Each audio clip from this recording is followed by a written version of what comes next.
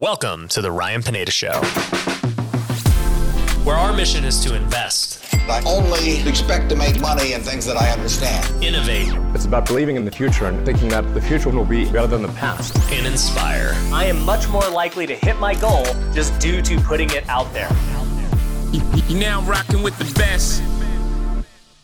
What's going on, everybody? Welcome to the Ryan Pineda Show. Today we have a very special guest who is a good friend of mine from Las Vegas. I've seen him go from many facets of life, of real estate investing to, I just found out we may have been coworkers when I was playing for the Oakland A's. And now he spends his time on YouTube exposing the gurus. So I've got my good friend Spencer Cornelia here for the podcast, man. Thanks for coming. This is awesome. Las Vegas represent. Yeah, that's what's up, man. So I kind of gave a brief intro, but why don't you tell us a little bit about your story, man? Sure. So if we want to go back to the Oakland A's, I used to work in sports. I worked for the Houston Rockets, ticket sales, interned with a couple teams, and then worked for the Oakland A's back in 2014, 2015. Been doing YouTube since 2015. Got into real estate a couple years back, and got plenty of stories for everyone, that's for sure. Yeah, let's first talk about your real estate career, because I love how transparent you are. And that's actually how we met, right? I had a meetup, and then we met there for the first time. Yes. Yeah, we met December of 2018, I think, or December 2019. I'm super pumped that you got big on YouTube, too. Because at the time, I was a small creator, maybe 8,000. Yeah. And I was like, I don't have much influence to tell you how to do it, but I knew you had the ability to grow the way you did. You should have told me, dude. You should have told me. You should have spoke up and just made me do it. Yeah, I was talking to your video guy for like an hour. But anyway, yeah, so real estate, I got in 2017. I went through the learning phase of maybe a year and a half. But all my deals have all been headaches. Somehow I have the ability to handle like the biggest headache properties. I think that's every deal, dude. Even when you make money, it's still a headache. Okay, fair. And I was hoping to maybe hit a point where they all become easy. So they're not easy is what you're saying. What I'm saying is it's always a headache. Just like making YouTube videos. Yeah, for sure. So I did it for, I was in meetups, learning, Bigger Pockets podcast, books, all of that for a while. And then I took on the fourplex. Probably the video that's done the best on my YouTube channel. Well, then it's paid for itself, maybe. Yeah. Well, I did make money on it. Yeah. You want me to talk about it? Yeah. So that deal, I started reaching out to owners through direct mail, right? I woke up at like 4:30 in the morning, was writing letters before I went to work. And I ended up finding someone who called back and was interested in selling their fourplex. Nellis and Owens. Where's that it? area? Oh, okay. Nellis It's and here in Owens. Vegas? Okay. Here in Vegas, yeah. Fourplex. And we came to terms on a seller finance. It was a seller carry because they didn't have a mortgage. And for a year, so we agreed in December of 2017 on a purchase price, all the deals and everything. I did not purchase the property until December of 2018. It took a full year. Why? He ended up fixing it up. It was a old fourplex, Yeah. as you're probably familiar with this lovely town. Yeah. Needed a lot of work. There was headaches with the property manager, and we ended up getting lawyers involved to end up closing. It was my first deal, too, so I did not do a good job of moving at a good pace. And it just, for whatever reason, it took a full year. I mean, moving at a good pace is not a year. I don't care how slow you go. No. I'm saying, if I would have known what I was doing, I could have condensed that. Yeah. a lot quicker. But by the time I purchased it for $300, I bought it for $300 in December of 2018. I had agreed to buy it for $260, and so I had a pretty good. I agreed to buy it for $260. It was worth about $300, $305 by the time I bought it. So the delay ended up helping you. It helped me with appreciation. Only $20,000 down, so I owed $240. We did seller finance, $1,500 a month. Did not cash flow. Ended up being some problems, and with the flips going wrong, I ended up having to offload it 8 months later. But I did sell it for a profit. Right. So tell me about the flips that went wrong. Yeah, so I bought in Cincinnati, Ohio, lovely market. I ended up taking on 2 flips. You know, why not just go full risk, Hey, right? I did it too. Yeah. I went. Which I love your story with the Yeah. credit cards. I Yeah. kind of did the same thing. I went full tilt. Dude, you Bought got 2 it. flips. Yeah. Sometimes it works, sometimes it doesn't. But anytime I hear somebody going after it, I respect it, dude. Yeah, for sure. And I didn't know anything about flipping houses, but I'm the type of person, I'll dive in. I'll take the punches in the face. If I learn, I learn. If I lose, I lose. It's all good. And so I took those 2 flips on, ended up having the first one I thought was going well. And when it came time to close or to list it, I had my agent go with a photographer, and he said it's the worst rehab he's ever seen. That was not a fun phone call. Wait, where was this at? This was in Cincinnati, Ohio. Okay. So I was not there. Yeah. And I trusted the lender sending out the draw inspection. 8 inspections later at $150 a pop, I figured every single time with it passing inspection, I figured the property was Things were done getting well. done. Yeah. Right. I didn't need to send anyone to the property. And so that property went really bad. I needed to bring funds in to then fix it up to get it in a position to sell. We ended up selling for $130, $5,000 back to closing, $5,000 back to the buyer, and it was worth probably about $165. Okay. So it was a tough drop. It was listed for 4 months. Oh man, we had a neighbor with a bunch of junk in their yard. I was trying to coordinate with them. It was a long story, man. Right. So what did that end up losing total? Each about $30,000. It was 60 total. So the first one, but I had a good crew on my second house, and so I had to send them over to the first one. Right. And I'm doing this all at my job. everything- I'm sitting at yeah. my job freaking out. I'm basically no money at that point. Yeah. And now I had to borrow money from my parents to then get out of this one. Yeah. And then the second one delayed, took a long time, and so I ended up losing $60,000 at least. That's just Yeah. balance sheet numbers. Yeah. No, I hear you. The one thing I'll say is, obviously I've lost hundreds of thousands on bad deals. And I'll just say, I tell my students and stuff all the time, if you're going to just start flipping, man, really try and be local. Like, unless you just have somebody that's someone you trust, boots on the ground, not the GC. You cannot trust the GC. You must trust an outside party to verify that, this deal's legit, the GC's on time and all that stuff. I see that happen, unfortunately, with a lot of people. Virtual is twice, maybe 4 times as hard. Anytime we do a deal virtually, the deal better be very significant for us to do it. Because even now, in our current position, it's still hard. Yeah, and even worse if you don't know what you're doing. So you don't know renovation costs. You don't know what a good job looks like. Right. Totally agree. So, obviously, you took your licks and you ended up getting through it. Obviously, you're here today on the podcast. I'm still alive. You're doing still well. alive, and I know you learned your lessons, and it kind of also led you to taking YouTube more seriously. Or actually, I think it was you were telling me your job loss actually made you do that. So tell us about that. I'm very fortunate with all the headaches. So I had the job. I've been doing YouTube since January of 2015. I think January 15th, 2015 was when I released my first video. So I've been doing it for a long time. And had all the real estate stuff on the side go sideways. But the good thing about it all going sideways is I didn't have any money to go do anything, and I had to sell my car. So it's not like I could go do anything. I was just sitting in my room, and I was like, man, I got to really ramp up YouTube. I got to really take this more seriously. And so I think the YouTube growth happened because of the struggles in real estate and not really having an option to do anything else. Right. And so then I was able to do YouTube on the side for a while, and then April of 2020, April 17th is when I got furloughed because of the health pandemic. That's actually my birthday. Oh, right on. It's like it's a very special moment for me because if you go. look at single events that have crazy potential for growth in your life, we all have a few in our life that have great benefits. And for me, that single day was one of the most important days of my life because then after that I was able to do YouTube full time. Whereas before I'm doing it part time. Right. I used to ride the bus 4 hours to and from work because I didn't have a car and the job was out in Summerlin.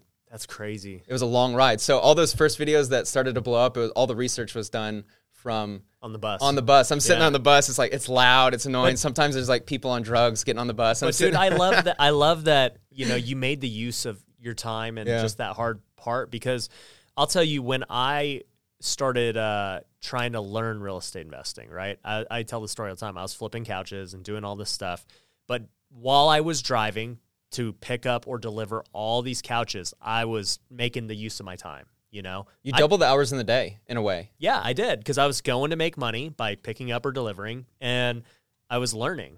And so I remember I listened to Bigger Pockets for probably 3-4 hours a day. And without that, I would not be where I'm at today. So, you wouldn't be where you're at today if you didn't have those bus trips. For sure. For sure. It also, there's a psychological effect that it has on you, and I think it can be a really negative event. But for me, I was able to flip it to a positive. The whole time I was riding the bus, I'm like, man, this can make a great story one day. I'm like, man, if YouTube ends up working out, because at that point I started having a little growth where it's 1,000 subs, 2,000 subs. Okay, maybe this is possible. It's exciting when you do it, man. It is. And what's funny about that day too? Obviously, it's my birthday, but around that time was when I made the decision also to start YouTube. It was right around. I was looking into it in, I think early April, and then mid-April, I was like, all right, I'm buying all the equipment. And then I got the equipment. I'm like, all right, let's film. Let's see what happens. It worked out. Worked out for both of us. Yeah. Now we're kind of in competition. I'm a couple steps. I'm like a little ahead. Yeah. Well, I'm kind of cutthroat when it comes to competition. So we'll either make a bet or we'll do something. Yeah, how about this? The house on the mountain is mine if I end up getting to $1 million first. Dude, that's actually a good bet because it will motivate me a ton. Like I always make bets with people that it's got to hurt, because a lot of people will be like, oh, yeah, I'll bet you $100. I'm like, I don't care if I lose. Do you think people can actually learn real estate before risking something? Meaning, so in my experience, I found that you really learn something, really anything, but we'll stick it to real estate, when you have something at risk. Right. When you have a loan and you can lose money, that's when you really go, okay, now I understand the square foot. Yeah. I understand the price per square for luxury vinyl plank. Yeah. How much it costs to paint. There's nothing like going through it, right? And encountering problems. Like, you can learn the theory, you can learn how things happen, but to actually do them is a different ballgame. And it's funny, dude. And we'll talk about this with your YouTube channel too. Because you're the guru exposer. But like, one of the serious things that I tell students who are on the fence about joining my coaching program or whatever, I'm like, honestly, most people, they read my book and it's a great book. It has all the tools, everything. But the reality is you have nothing to lose by not doing it. Like, you either downloaded it for free on my website. And if you guys don't know, you can go to ryanpineda.com and download it. Or you bought it for $10 on Amazon and, you liked it. But you're like, if I don't do anything, I don't do anything. But something changes when you buy a $1,000 course or you pay significant money to hire me as a coach or anybody as a mentor, right? Right. And, you might not be getting different information, which I'll tell you, you do get different information with me because I can help you. But, like, you're going to take different action because now you have significant risk on the line. You want to get an ROI on your investment. Hopefully. Yeah, hopefully. but I hope they're buying with the goal of taking action. I would hope. Well, but it just goes back to your point, right? Like, if you have something on the line, you will take different action than when you don't. 100%. And that's the reality of anything. Yeah. Like, for instance, I've just bought all of this camera equipment, $60,000. I tell you what, I'm filming a lot of content right now because I have this stuff. But, if I just had my iPhone, maybe I film it, maybe I don't. Right. It's easier to find a reason to say, not today. Yeah. Oh, you know what? Not today. I'm busy with real estate. Or not today. I'm doing this. But when you have this whole setup, it's like, you know what? No. Monday comes, Tuesday comes, we're doing video. We have to. Yeah, you have to. I got to get a return on this investment. Yeah. So there's for sure benefits to having risk. And you're back against the wall. Yeah. When you literally have no choice but to succeed, you better succeed. Yeah. And there's something too, like with real estate, just take on your first deal, man. Like, you'll learn so much, especially renovation properties. You learn so much about every part of it. Closing, just the aspect of closing on a house, is a big hurdle for a lot of people. Yeah, no, for sure. You don't know anything until you really do a deal. Yeah. So tell us a little bit about the YouTube channel, man. We kind of have talked about it here in the intro. But yeah, started doing my flips September 2018. And at that time, I realized there's a lot of information from the television shows, some of the gurus, that just wasn't accurate. Or I felt like they weren't painting a clear picture. And so it got in my mind, I would like to do videos about real estate. Hey, this isn't as it seems. Or the flip or flop TV shows, they're not showing you all the details. And maybe a month later, I came across this channel called CoffeeZilla, who had a video titled Fake Guru Friday. And he detailed people that were doing advertising, kind of shady advertising, some of these gurus, the big gurus you've heard about, and that sparked within me, I'd love to do a very objective look at a lot of these big names on social media. And so the point where my channel really took off was I started a series called Authentic or Charlatan, where I basically looked at some of these big gurus, and I wanted to be very objective, I wanted to be very fair, I wanted to give an honest look. Is this guy for real? Does he really run the business that he's talking about? Mm-hmm. What's his background? So that's where it all started. Yeah, tell us a little bit about what happened after that. I mean, who was the first guy you did it on? Dan Locke. Oh, Dan Locke. First. It was the perfect one because I was so green in that area. I had no idea about gurus, and going after him, the first one was opened my mind to this whole world of social media charlatans. And so that was probably the perfect first episode. And so then I just started doing a lot of research on these guys. So It was like a rabbit how hole, many man. how many views did that one get compared to like what you're doing before? I wish I could have numbers for you. I want to say it was about 50 views per video, roughly, when I was doing videos on other various topics. And then that one, it was pretty clear. It was, let's say, 1,000 in the first couple of days. It was obviously much more to a factor of 5 to 10. And then I did one a week later because I had to I was riding the bus the whole week, so I couldn't make a video during the week because I was getting home so late because I would ride the bus to the gym, then I'd have to walk home. And so, like, I'm not getting home till like 10 o'clock. So I'd research all week, and then I'd make the video Saturday, Sunday. So I was only doing one a week. Well, anyway, I did Robert Kiyosaki second. Okay. And so it was very clear the first couple episodes that maybe 500, 1,000, 2,000, 5,000, but the growth was clear. Right. Is that when you look back and go, oh, that first episode's still growing. Mm-hmm. And then episode 2, 3, 4 starts growing as well. Right. It became very clear that these were the videos I needed to make. Right. So tell me a little bit, is Robert Kiyosaki legit or not? I didn't see that one. He is like most of these gurus. It's very nuanced, and that's what I try to do with my videos. I don't look at my goal is not to ruin someone's reputation. So a guy like Kiyosaki was an author, right? Partially made up story. Everyone loves him. Yeah. Great. He's very, very great for a lot of people's intro into real estate investing or into starting a business, whatever. He's awesome with that. Right. But then he runs these seminars that I am very much against. I very much dislike the way they're ran, and that is also a big part of his income, which I don't like. Right. So obviously he's got the whole, free seminar model, upsell, yes. Right? So, what do you think about a guy like him? I mean, what was your take on the video? I mean, at the end of the day, like, was that it? Like, hey, he's great. He had a book, and then he transitioned to this. We don't like it so much. Yeah.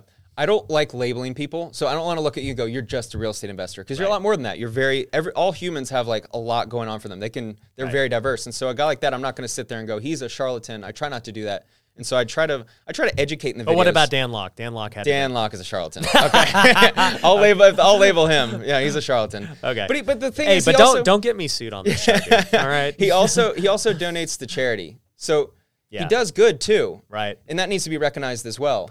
The same thing with a lot of these gurus is he can write a great book, Rich Dad Poor Dad, that helps so many people, and then he's got the seminars too. Right. And so it's diverse. So this one aspect of him I don't appreciate. Right.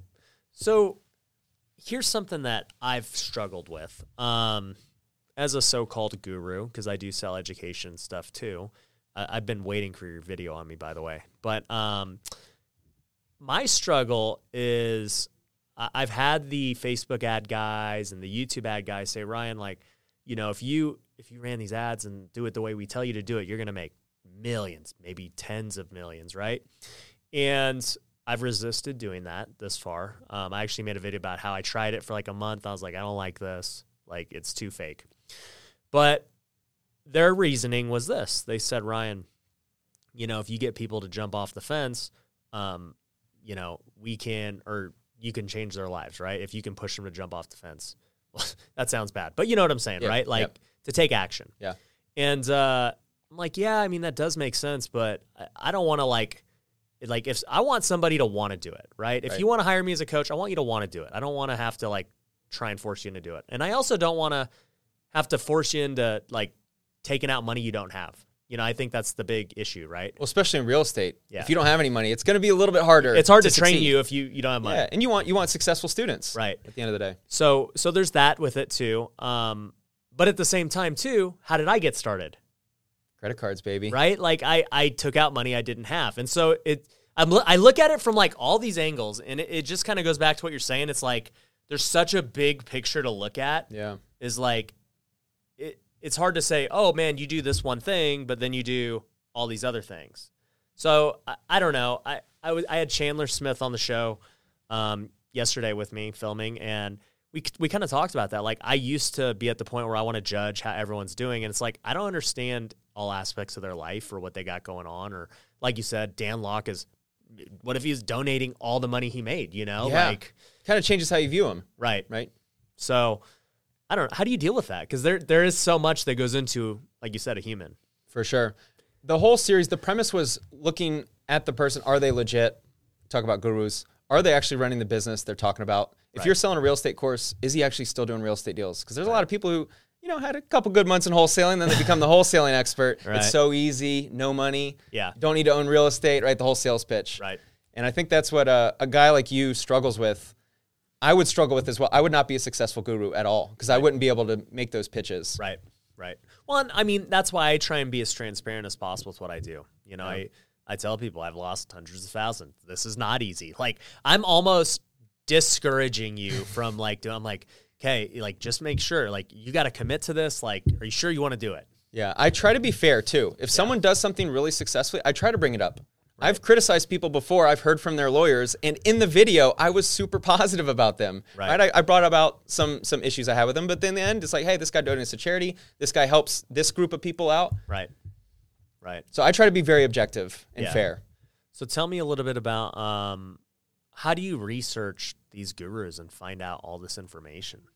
What I generally start with is I look at the social media profiles. I try to get a good idea of what they're actually doing. How do they make their money? A lot of times I'll go back to the first YouTube videos as I find those to be more interesting. How do they look at the camera? How do they talk? Do they feel like they're a success story? You know, when the title is how I make $100,000 a month and they're in a $500 a month apartment, you can feel like you're kind of like, okay, there's already some shady stuff. So when I research, they're not buying mountains. Right, exactly. Right. I go back, man, I spend so much time. So I'm actually good now at watching videos at 2.5 speed. And so that's crazy. Yeah, in 1 hour, I can consume 2.5 hours worth, right? Dude, I listen to my podcast at like 1.25. I can't even do 1.5, I don't think. And I'm like, this is really fast. Yeah, 2.5x. So it condenses the time. So if I'm researching someone for 2 days, I can... And I've gotten pretty good at it. I know where to look. I go down every rabbit hole. So if I see a connection, they did a video with this person, I'm Googling that. And I'm just doing a lot of background research. I've also pretty good about figuring out where to look, what interviews matter, what videos to watch. I'm always thinking of a theme as well. And so that's probably the hardest part. So if I were to research you, I would watch the videos and then try to come up, what's the central theme to this guy? I always try to have that in each video. And I consume everything. How many hours are you putting into like a Kiyosaki or a Dan Lok video? Like, that was a full week. Those guys. How many hours do you think it took of watching their content?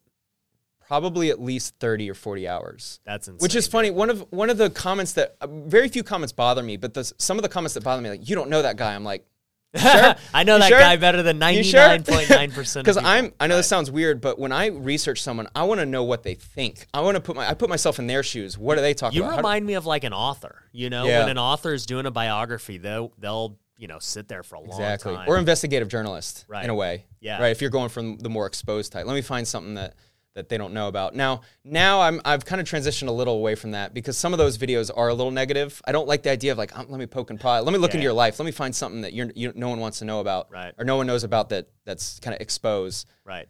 But I've kind of transitioned into a different model. But anyway, yeah, that's how much time I would spend. It was a lot, man. And then the editing and everything. So I did a video on Graham Stephan that I really enjoyed. So I told his story from... I actually saw it. You did? You mean Graham Stephan? Yeah, God, I felt like such a dum-dum, man. I felt like such an idiot because I watch him a lot, but I never heard him say his last name before. That's why everything is the Ryan Pineda Show. I need people to say my name right. There you go. Yeah, so that video took so much time editing. When we were talking, even so on the weekends, I would spend all day Saturday filming and editing, and then Sunday for the final edits and everything. So this was a full week process for the videos. Right. Compared to what you do, as you know, that's not a sustainable model. No. Very much different than how you operate. Yeah, we talk about our YouTube strategies and stuff, and you're talking about how you're talking about these big people, and so you're gonna naturally get more views, right? Right. And my channel is very much me just talking about my own experiences and things that I'm either doing or that I've done, and just I don't really need to research it. Like I've already experienced it. I'm just gonna try and clearly explain it as best I can. And then when I do a video about either someone else or, say, the stock market, like I did a video about the Wall Street Bets Robinhood deal, completely flop. Did a video about the stimulus, completely flop. My audience is like, we don't care about, we'll go listen to some other guy about that. Like we want to just hear about cool stuff you're doing. So it's like it's weird, man. Well, I think with YouTube, it's not that they put you in a box, but when I want to know real estate, Ryan's the guy, right? I want to know that. There's a couple other videos that you talk about where it's like, I go to Ryan for that source. Meet Kevin's done a really good job. If you want stimulus, you're going to meet Kevin. Yeah. And so that you kind of naturally get boxed in. And I think that happens a little bit. Yeah. No, for sure. And I think when you're starting out, and for anyone listening to this, if you're starting out on YouTube, right, you may not know your niche right away. You didn't know your niche right away. It's something that you just said. You kind of fell into it. You saw some success. You doubled down. You kept doing it. Me, Kevin did the same thing. I mean, he was doing, but he was successful doing his real estate videos and whatever. And then he fell into this tax thing and he like quadrupled down. And now that's what he is at this point. Like he doesn't, I think he'll still do an occasional video, but I mean, me personally, I can't watch it because I don't really care about the stimulus. Like I can't watch the stimulus every day. I could care less. Mm-hmm. But he has a different audience now. He lost a big part of his audience who followed him originally, but he gained, obviously a much bigger one that he's fine with. And he enjoys it. So it's not like it really even matters to him. So my point is to the new creators, you can start off doing something and shift, because it either works better or maybe you're in a different season in your life. You enjoy it. On a more macro level, you were a couch flipper for a while. Then you flipped houses. Yeah. Now you weren't even on social media. So even you, on a more macro level, you've transitioned. You've done different things. Oh, 100%, man. I mean, and even like it was a baseball player before all of that, And so it's just this slowly evolving thing where it's like now people know me for, still real estate, obviously. But, dude, most of my consultations at this point are all social media based or business in general based. How do I incorporate social media into my business, get more leads, all that stuff? And it's like, never would I have thought, oh man, like I'm going to be the social media business expert and teach you guys how to, create content to generate leads for your business. Like that was never my intention. Yeah.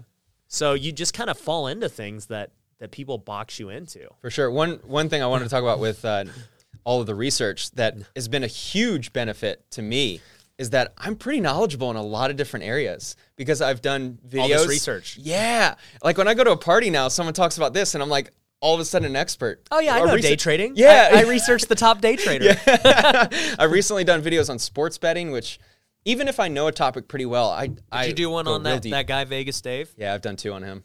What's his deal? I don't know a lot about him, but I mean, any guy who picks bets, it's usually fake. Yeah, the sports touts, it's all marketing. It's all the messages is the same across the board. Yeah, with all these gurus. To condense it, basically what they do is they promote a certain winning record that is just straight up not possible. Right. And they basically, for baseball, 3-game series, you basically wait until a game someone loses twice. And you double down on that third game, right? If the home team's 0-2 in the series, getting swept or not. There you go. Yeah, so that's one way. But anyway, yeah, he's just another marketer selling the fantasy, the dream, get rich easy. You know what's funny, man? So I have 2 students in my coaching program. One had a taunt website, and that's what it's called, right? Tout. T-O-U-T. Tout. Yeah, I think what I just said is not a good word. So tout.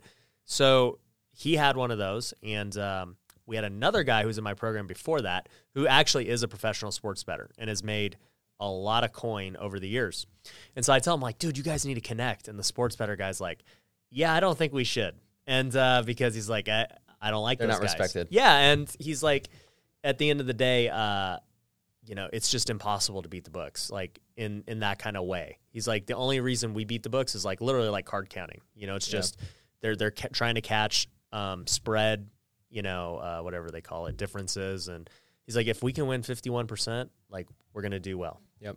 It's the same thing. Tight margins, man. Yeah. And I was like, dang, that's crazy. Like you're literally he's not even picking games based on anything. He's just trying to arbitrage spreads. Yeah. You have what's called expected value. And you're basically trying to find the value. If you think a team should be favored by 6 and they're favored by 4. Yeah, exactly. You find the spread. Well, but also too, he's taking the spread. If he can get the line at 6, and then all of a sudden this guy's at 3, he'll just buy them both. Right.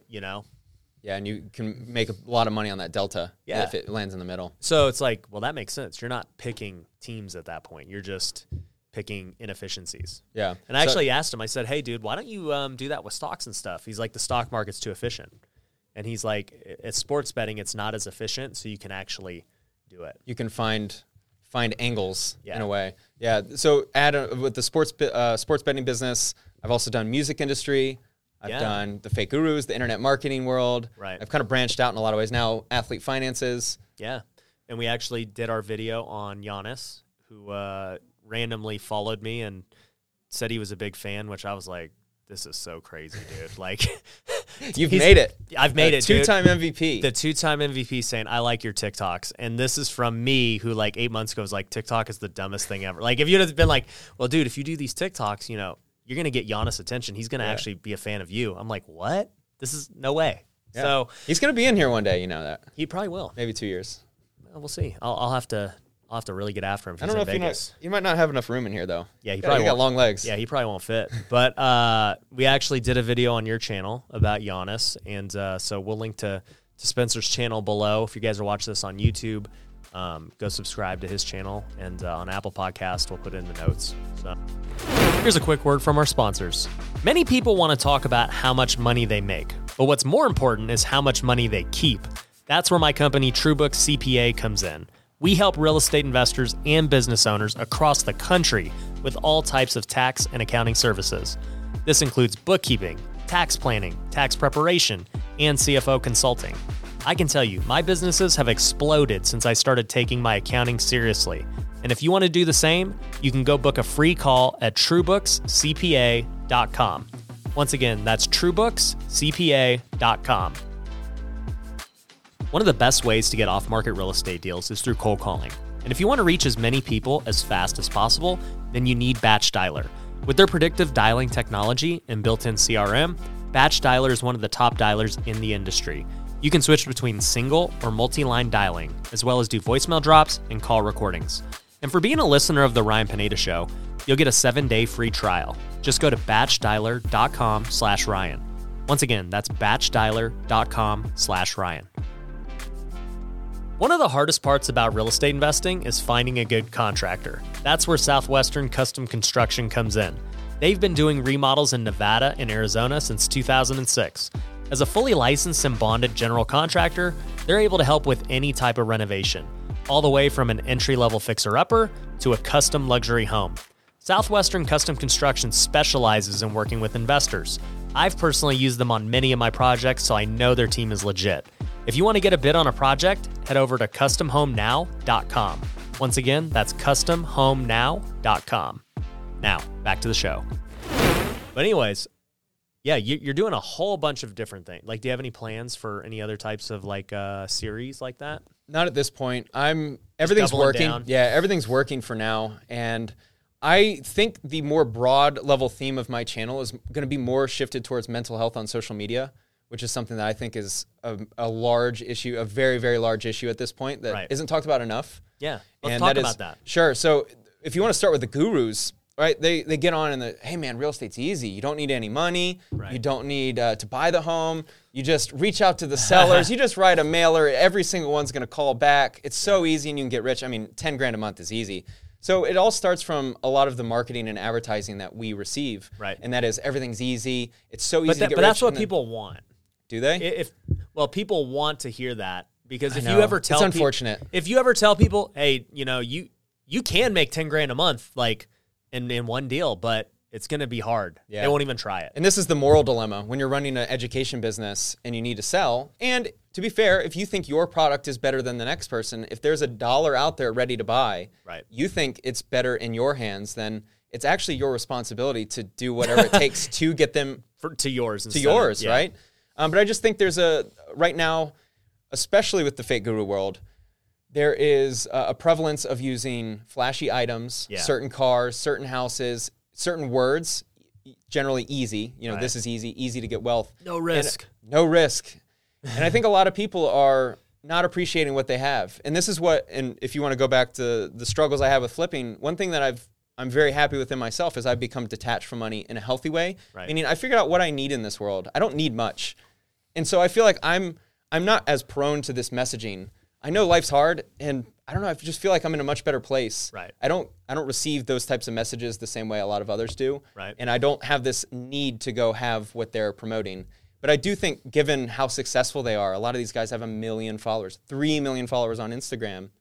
I think a lot of these people are making 30 grand a year. I mean, what's the average in Vegas? 50, 60 grand for a family household income? Yeah. Right? So we're talking 30 to 60,000, and they're consuming this content. And I like to think that a lot of people feel a lack, right? When you're watching, I don't have that, therefore I'm not happy. Right. And so anyway, rant over. I think long term, I'd like to kind of transition like, yo, life is good. Just as if you have a healthy relationship with your wife, if you have a kid, you're making $45,000 a year, but you're happy. Yo, if you've got food on the table, we live in the greatest country, man. Like life is good. You've always got opportunity to better yourself in this country. Yep. You always have. No one has any excuse for at this point. We can speak our mind. I mean, there's some countries where you can't even speak on a podcast like this. Yep. You have the opportunity because of social media. You have the ability to reach people that you look up to. You have opportunity to advance your life in any way. I mean, there's so many positives to this country that I think just being cool with what you have would be a lot healthier way to interact with social media. And then, of course, if you want to aspire to have the flashy car, by all means. But as long as you don't feel like there's a gap where I can't be who I am until that time. Right. You know, and you're absolutely right about the mental health issue. Like, social media has created so much issue. I mean, you saw that Netflix series, was it Social Dilemma? Yep, great. You know, and I knew that was happening even before that. And it's just like, it's this weird thing because people see, you know, this unrealistic lifestyle that people live, and even a realistic lifestyle where, you know, somebody just has a great life, and you're like, man, like I wish I had a life like that, and man, I'm really failing, dude. The craziest thing is, I get DMs all the time from like 16-year-olds to 20-year-olds. They're like, I don't know what I'm gonna do with my life. Yeah, I'm like, bro, you're 18 years old. Of course you don't know what you're going to do. Like, that's what 18-year-olds do. You got to figure it out. I didn't know I was going to do real estate until I was 25. And so I actually had this thing on Instagram where, you know, like these kids, they're like, I got 100,000 saved up, like 22 years old. And they're like, I don't know what to do with that. Like, I feel like I'm not doing, I'm like, what? You have $100,000 at 20? Like, you're crushing it. Way ahead of the curve. Yeah. And, you know, we had another question. I don't even remember how it came up, but somebody was like, oh, I just did a Q&A. And somebody goes, what was the first year you made 100,000? And I thought about it, and I was like, I think I was like 27. I was 27 when I first made 100,000. And people were like shocked because they think, wait, you don't make $100,000 a year playing minor league baseball? Yeah, well, not even that. Because I think, honestly, I think a lot of people who follow me don't even know that part of my story. Yeah. But because they think, they see all these young kids, oh man, this kid made, you know, he made $100,000 drop shipping last month. Yeah. You know, it's like, well, that was just his revenue, number one. But number two, it's just like, it sets this unrealistic expectation. And like, these kids are feeling like, dude, I am not cutting it right now. Yeah. So what the downside of social media, which by the way, social media, I'm incredibly happy for it. You can link up with people. You can make friends. I made a lot of friends this week alone from social media. But anyway, the downside is that social media plays to the outliers. The most beautiful women, the best looking guys, the most successful men. Right. These are the people that will have the biggest followings. Right. And so when you're generally following these accounts, you're only seeing the outliers. Right. We now have access to the lifestyles. It's like watching ESPN. Yeah, basically. Right. And prior, we had never had access to athletes. I mean, we had the concept, like when you're a billionaire, you can afford whatever. Right. We now see them day to day eating at the nicest restaurants, flying in the private jet, right? So we now are consumed every single day. We're seeing so much of this, and it's only natural to compare yourself. Yeah. And to sit here and go, you know what? I have I drive a Ford. I don't drive a Ferrari like all my favorite Instagram accounts. Therefore, I can't be happy, or I can't. I don't have it. I'm not as successful as them, right? And so we've never had access to this much media before. No, it's for sure a problem. And I was reading a book. I can't remember what it was called, but basically they said that 99% of the content is made by 1% of the creators. I saw you post that. Yeah. That was really motivational for me too, by the way. Yeah, and it's just like there's 99% of people out there who never post, you know, or just very randomly. And but they got to consume the 1%'s content, who obviously, like we're talking about, they're the 1%, dude. I mean, they're being followed for a reason. They live this life that other people aspire to live or want, or maybe they like to learn from them or whatever. And so it does skew the perception, because if you saw, you know, if everyone posted regularly, consistently, you would see 99% of people are the same way you are. You're actually probably better off than they are, right? And but you only see, you know, the creme de la creme. Yeah. What do you generally hear when someone returns from a trip or vacation to a area in this world that is not as nice as where they're living? Yeah, they come back and go, I'm so grateful. I'm so grateful, right? Because now they were in a world where people had less than them, right? And you spend a week there, you're building. I mean, some people are just trying to get running water to certain people. And then you come back and go, man, I got everything I need here. And you appreciate it. Yeah. Yep. It totally changes your perspective. I was actually thinking about that the other day. I was like, man, how lucky that I was born in the U.S., right? Like, you didn't have a choice. No, it just, I was born into it. Yeah. And, you know, I get to live in this country where we have so much compared to everyone else. Did you ever have to fight in a war? Never I had didn't. to fight in a war. Yeah. I mean, if we were born, 60, 80, 100 years prior, we could have been dead at 18. I've never had to go search for food or, you know, so it's like, and even the worst of the worst here in the U.S., like we complain about, you know, the discrimination and the wealth gap and all this, but it's like, dude, you're still like in way better position than the rest of the world, being the poorest person here. What's great about America is that we now have what we would consider kind of on the lower tier socioeconomic scale. They have access to smartphones. Yeah. Right. So it's amazing. This country is amazing. Yeah. It has everything you ever needed. Yeah. Yeah. Especially with the you have downside. You have a cell phone. If you literally have a cell phone, you don't have to be poor. I mean, that's how I feel about it. Like, anyone can do anything with a cell phone now. You can create content. You can go viral. You can get the information you need to get out of your position. Like, if you have a cell phone, you're without excuse. I don't care where you grew up or how much money you currently have at today's moment. And I look, I don't want to be harsh and say that I have no sympathy for people who are in tough spots, because obviously if you are in a tough spot, you got a bigger hole to climb. Like, your path is way harder than my path was. For sure. You know, but you still don't have an excuse. Agreed. So anyway, so that's kind of long-term where I see the channel going. I don't view myself, I'm not this egotistical guy that's like, I'm going to change the world, nothing like that. I mean, I'd love to have influence maybe I get 1 million followers at some point, and maybe people start to kind of jump on that bandwagon and say, hey, I can consume these gurus' content, but I'm at least more knowledgeable about how the system works, right? So if I make videos about real estate gurus, they understand wholesaling. They might preach it as being easy, but Spencer shared how it really is. Maybe I can show people actually running the business. Yeah. And that's kind of how I see the channel growing long term. Yeah. Especially with the finances too. I'd love to kind of transition into personal finance athletes. As I become more successful, obviously I'll want to talk more personal stuff. If I have a successful business, I'm probably going to share, hey, I criticize all these people. I'd like to share how you can also do it as well. Yeah, no, for sure, dude. I love that. You know, and my last thought on just, you know, the issue of social media and comparison, you know, one of our mission statements on this channel is inspire. And so it's like, one of the things I get people saying all the time is like, man, like it's so inspiring what you're doing. And I felt the same way with other people, you know, whenever anything I've ever done in my life, it was because somebody else inspired me to do it, right? Whether it was playing baseball, watching the best athletes ever, you know, Ken Griffey Jr. inspired me to play baseball. Whether it was real estate, just seeing like all these guys making money, doing this, having financial freedom, it inspired me to do real estate. Seeing all these guys on YouTube have influence, make money doing it, and, you know, just how it affected their business, I'm like, all right, I want to make YouTube content.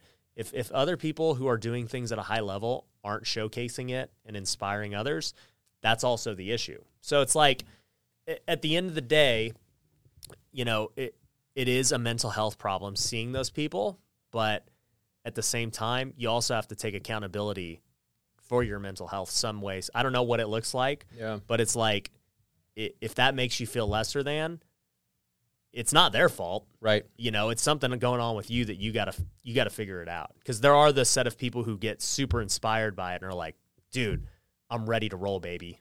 Like that's what got me into flipping, was watching Bigger Pockets and being inspired. I'm like, all right, let's go. Like, I get it. Yeah, but that also goes to, it's healthy. So you can present real estate. You can share your deals. You can share your losses. Yeah. When you present a clear picture of what it really is, I think that's the healthy balance. And that's what Bigger Pockets does well. Right. You generally start off the show, tell us about your come up, and it generally involves, I had Struggle. some losses and some struggle. Yeah. Right? There's no faking. It's not like, let's cut that part out. We Yeah. need to tell, real estate's easy. Sign up for our monthly membership. Right. Kind of thing. No, and you're totally right on that. I think transparency is easily the best way to go about it. And I think, too, just for sales in general, and if you are going to be a guru at this point in time, that stuff worked for the last 20 years, right? Because information was not freely available. Right. It was hard to figure out how to actually flip a house. You're the gatekeeper to the secrets. You're the gatekeeper. And now they're the gate's open. You know, everyone has YouTube. Everyone has podcasts. Everyone's talking about it.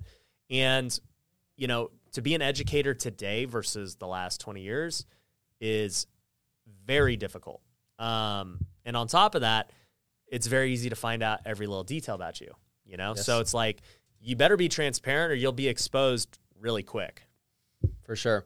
One thing I'm interested to see, since you have successful businesses, I kind of preach transparency. That's something I've always been. I'm very detached from money in the sense that it doesn't dictate who I am. Like, I want people to judge me. Do you find me funny? Do you find me annoying? You know, judge me off who I am, not off how much money I make. So that's why I've always been open about sharing losses and wins, because to me it's not even a part of me. But I am curious, if I do reach a point where I'm running a successful business, I do understand that there are reasons not to share numbers. Yeah. And so I am curious about that. So I do understand.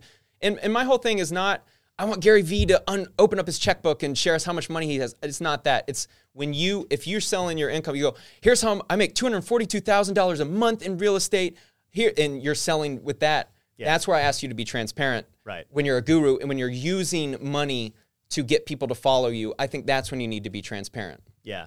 No, 100%. I mean, at the end of the day, we always share with our students anyway, you know, every quarter, because we run our business by quarters. Hey, here's what happened. Here's the KPIs. Here's what we're going to do to improve next quarter, all that stuff. I think I've also shared it on my webinars and stuff too. But it's not easy, man. I mean, at the end of the day, either it's not easy because, number one, maybe you're not doing what you say you're doing, right? That'd be the number one reason why it's not easy. But number two, it's just once you get to a big business level, then it just opens up all this liability for no reason, right? Or headache within your company for no reason, right? You know, you get employee strife or whatever because, oh man, like, why am I not being paid more, this or that? Like, yeah. So when you get to a certain level, it's no longer worth it. Right. I think it's very easy to be transparent when you're small like me or Graham or whoever else. Spencer, you know, but you know, when you're running, you know, $100 million organization, you can't be doing that. Yeah, of course. There's certain things that you can't share. And if you want to sell it, I understand there's some things that if someone wanted even to buy if you a wanted company, to sell, like, you still can't share at that right, point. Right. People like, if you got 100 employees and you've built, like, you're legit. You don't, if you're Oh, Gary for sure. Vee, you don't need to share what you make. Yeah, of course. Of course. Have you done one on Gary Vee yet? I have. I talked about survivorship bias. So when I mentioned themes. So survivorship bias is basically you analyze things that survive a certain gatekeeping, for lack of a better word. Basically, if you look at some I don't know, you get past a line. So the main thing with survivorship bias was back in the war, they had planes, right, that would return from war, that would return from battle, and they'd have bullet holes. And so they would let's analyze what planes actually returned with the bullet holes and figure out how to patch up where the bullet holes. Well, you're looking at all the people that survived. What you should do is look at all the people that failed. If you want to improve the plane, you actually look at all the bullets that took the plane down. Right. And so I wanted to talk about survivorship bias, more of like all these gurus preach a certain thing, and that is hard work and all this, but you don't look at all the people that didn't succeed. Right. And a lot of times you can learn a lot more from the people that didn't succeed than the people who did, because there's so many elements: luck, timing, skill, talent, lack of talent. I mean, there's work ethic. I mean, there's so many elements that go into succeeding past, and that line, that barrier, is social media fame, right? So once you become a big social media guy, you know, the one thing that I'll add to it to give a different perspective, that's why I like bringing on different guys, I have my own perspective on different things. But one different perspective I have is with the perception that things are easy. I've done a lot more thinking that and then realizing it wasn't later on, but I was so deep in the process that it was like, all right, well, we're almost there. But you really don't know how hard it is when you enter something. And like a great example I'll give was writing my book.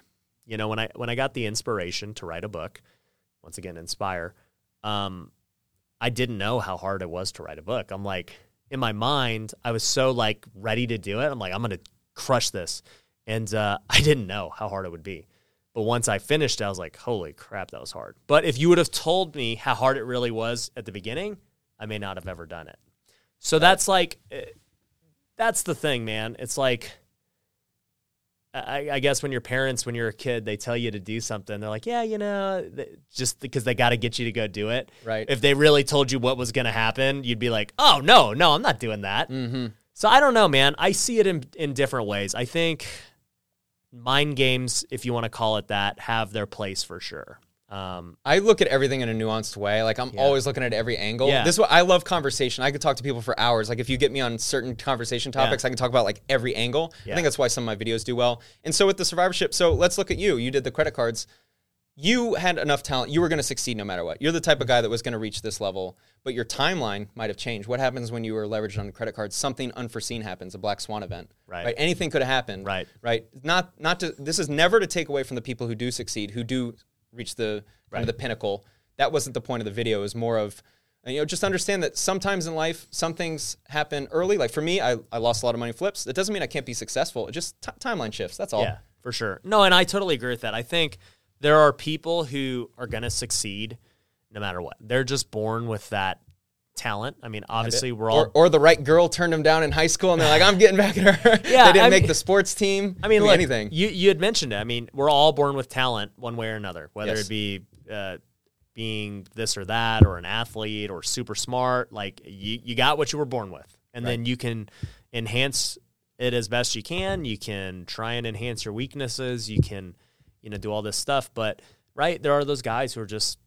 They're going to succeed no matter what. They're just born with it. Yeah. And they might take their licks and, it doesn't happen right away and it takes time, but, they'll do it.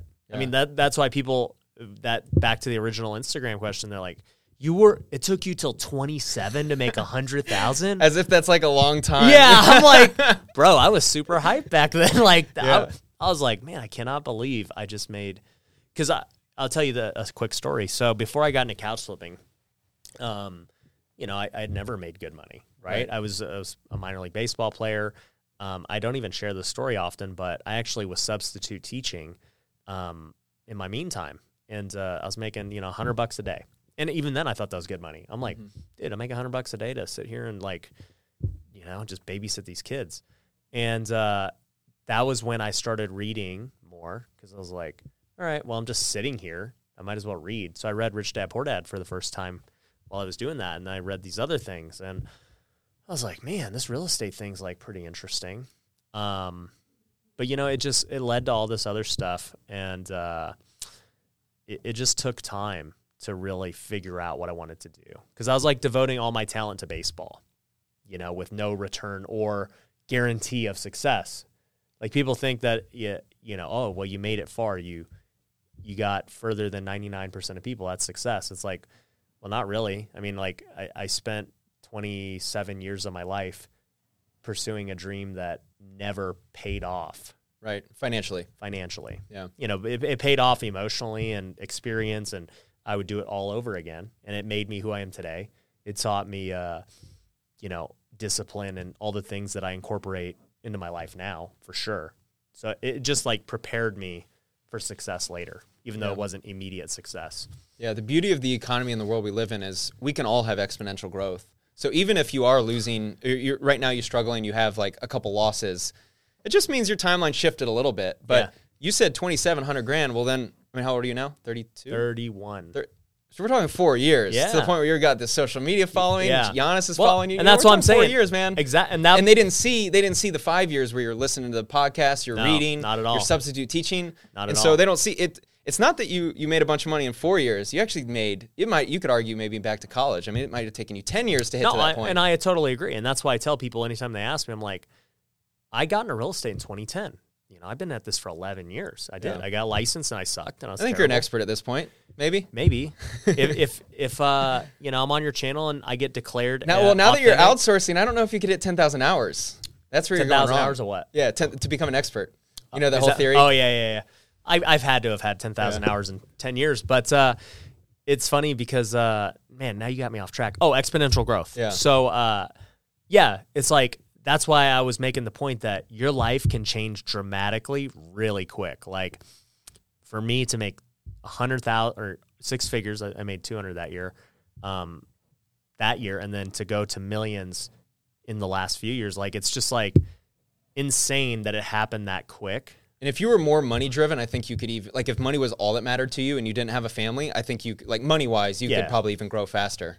Yeah. too. Yeah. I mean, at the end of the day, it just goes back to your priorities. Like, I could do a lot of things to make even more money. I got so many ideas that I don't execute on because We're going to the moon. Yeah. Me and future- Jeff Bezos are going to the moon. Not future flipper, future moon or future spacecraft. Future astronaut. No, but I've over thought of here. that. So one thing I love about social media, one thing that I wanted to do, I started a series called The Journey to Wealth. I don't do it anymore, but I wanted to track from like zero. Yeah. Like, how cool would it be if Mark Zuckerberg had videos of him like nervous, sitting on a couch in a dorm room, like, I want to make the news feed for Facebook. And you see that, you realize, man, we all started somewhere. No, you know? and that's what I tell people all the time. Like, so I have a social media course, another guru thing, and I tell people, like, literally start from scratch, like, today. Like, I don't care if you have no success at all, because number one, it's going to be inspiring for what you just said. If you do succeed and do something great, man, I wish I would have had me flipping all those couches on Instagram and YouTube, dude, back in, 2014, whatever. Yeah, when people are like, man, I can't be like you. You're like, Bro, here's like, the video. Here's the video. Yeah. I was wish. substitute teaching, man. Here you go. Dude, I wish I would have did it, man. That would have been so epic. But number two, people can relate to you better when you're literally in their shoes. Like, I mean, at the end of the day, people are like, well, it's easy for you because you're already successful and you got this, you got that. And I'm like, dude, once again, like, it's easier when people actually can relate to you, man. Like, I hate, like, trying to, like, pump myself up or anything, like, so I don't want this to come off the wrong way. But, like, one of the things was, it was like this super funny but somewhat true comment on YouTube. There's like, well, yeah, of course you're blown up on YouTube. You're good looking and you speak well. What are the ugly guys like us supposed to do? That was the comment. The only reason. Yeah, and I was only like, reason you made it. Yeah, but the other thing I go was, dude, have you seen the YouTubers, like, who make it? Like, they are not good looking. They are not, like, these extraordinary people. They're not athletes. They're not models. They're not any of this, right? I mean, in the finance space, being good looking doesn't really Doesn't mean anything. No, like, dude, my channel's 85% dudes. Like, what does it matter? So That's a good point. Yeah, like. But those are the misconceptions that people have when they start. I need experience. I need this type of talent or this look or this or that. I'm like, guys, no, you don't. Okay, you don't. Just start making content today, and you can have exponential growth, like you said. But it's and not you also easy. see part of the outliers is like when people make it. So where you're at on TikTok now, where you're at YouTube, content creation, you're way different today than where you were before when it wasn't growing. So like what you're seeing is generally not a finished product, but you might see someone. I'm 6 years in the game now, right? So I'm 6 years ahead of anyone starting. So you can't compare me where I'm at to where you're at. There's a lot of people so much better than me on YouTube, so much better than me, making better content. But just because they're just starting, they're not at the subscriber number, right? But they'll pass me for sure. So, yeah, dude, it's I guess that's the message I want to leave people with is to be transparent, but also inspire in a way that, like, it doesn't prohibit. You're like, this is really hard, like, so difficult. Yeah, you don't want to stop people from trying. Exactly. For sure. But yeah, I mean, I'll tell you, like, Chandler was on the show. He talked about his journey, and it's been hard to get to where he's at today. We all have very similar subscribers now, and it's just a different journey for everyone. And I look at a guy like what's his name, Eric. He got to 1 million subscribers in a year. 1 year. It's crazy, like, what's possible if you really devote yourself to it. So anything could happen, man. You could get 1,000 subscribers next year, or you can get 1 million. Like, there's people out there right now with talent to get 50,000 subs, and 50,000 subs for a lot of people could change their life. Oh yeah. Right? There's people right now watching this that you absolutely have the talent within you to make that. Either the story, the ability to sing, the ability to anything, make documentaries. I mean anything. With 50,000 subs, you could make 6 figures a year easily. For sure. Yeah. And so it's like, you don't need millions or anything. I mean, even with 20,000 subs, you can make 6 figures a year if you get the back end things. I look at realtors right now. I'm sure you do too. Where there's such a space right now on YouTube where if you're a rock star realtor, you could have 5,000 subs and make 6 figures easily. Easily. dude, so easy. If I had to transition, if I lost my YouTube channel, I'd go to Cincinnati because I'm licensed in Cincinnati. I'd be a realtor YouTuber. Yeah. For Cincinnati, Ohio. Yeah. Well, even in Vegas, nobody does it. I mean, I talk to my agents all the time. You know, that we're the most active brokerage on social media just because no one else does it, right? And I try and set the tone for them. But I always tell them, I'm like, you don't have to be the best realtor. You just have to be the most visible. If you're the most visible realtor, you will crush it. And 100%. You'll get leads. You get people just knocking. Do you have to be good looking, by the way? You may have to be good looking. Realtor is one of those things where being good looking does help. Yeah, but you can also present yourself well, and that's plenty. Yeah, a lot of ugly, successful realtors for sure. Oh yeah. You know, I actually so I told one of our not one of our at our brokerage, but one of the top luxury guys in Vegas. I'm like, dude, you got to get on social media. You got to take it seriously because you just been using your name this whole time as like, you know, and reputation. I go, there's gonna be some young dude or young girl who's gonna take it seriously, and they're gonna eat your lunch these next few years. And it's true. Yeah. And I was like, if I wanted to be a realtor at this point, I failed before 10 years ago. I understand now how it works. If I wanted to dedicate myself to being like a luxury real estate agent, I'd freaking eat his lunch. That's how I feel about it. For sure. But I don't know. I'm just hyper competitive, dude. I mean, even when I started YouTube with 0 subs, I'm like, I'm gonna freaking come after everyone in a, you know, like it's collaborative in a friendly way. Like I'm coming after everyone, and it's like an all-star game where everyone's on different teams on the baseball field. Yeah. You're like, you know, I'm a better outfielder than you. Yeah, but you're on the same team. You want to win, but I'm a little better than you, dude. You have to be competitive to really push yourself to a high level. You know. And once again, that goes back to inspiring. The very first way I got inspired in baseball was by watching guys a lot better than me, whether it was big leaguers or whether it was the guy on the other high school or, you know, travel ball team. It's getting more ink in the paper. Yeah, I'm like, dude, I gotta step it up, and it's definitely an ego thing for sure. But also it fuels you if you use it the right way. Just like you said, if that guy got dumped and it fueled him, or that guy got Didn't make the team? Didn't make the team, like Michael Jordan didn't get the recognition he felt like he deserved. Like, that stuff fuels you, dude. Sure does. Hey, I didn't make my baseball team in high school. And look, dude, now you're a famous YouTuber. I ended up playing in college, too. See? There you go. Dude, I've heard that story with big leaguers who, you know, didn't make a team, and all of a sudden they're in the bigs. Yeah. So, it's crazy, dude. But, man, we're getting caught up on time. I just wanted to, you know, first off, I just want to say thank you for coming on, man. If you guys are not following Spencer on his YouTube channel, you got to go follow him or subscribe, I guess. I always mix the words up. Definitely subscribe. Get your platform right. I know, dude. I got to get it right. So make sure you go subscribe to his channel. We're going to link to it down below. You did finally start an Instagram, right? I'm caring about it more. Okay. That's only for dating purposes, by the way. I want to get a big following I want to see if it affects dating at all. The YouTube has not helped your groupies. No. I am a strictly male audience here. So I'm hoping to get, you know, some clout on Instagram such that maybe I could make dating a little easier. Well, you're going to have to either buy a Ferrari or, you know, you got to tell people how much money you make in a fake way, though. Right. Because you're going to have to, like, really juice the numbers. Yeah, I could be a fake guru for my dating life. So I can, like, scam. Yeah, exactly. Yeah. But, definitely go follow him. And, you know, we definitely appreciate you guys for listening today. And thanks for coming on, Spencer. Thanks for having me. Take care, guys. Thanks for watching The Ryan Pineda Show. If you want to work with me, head over to ryanpineda.com. You can find my courses, coaching programs, and upcoming events. We also have free resources you can download, so head over to ryanpineda.com.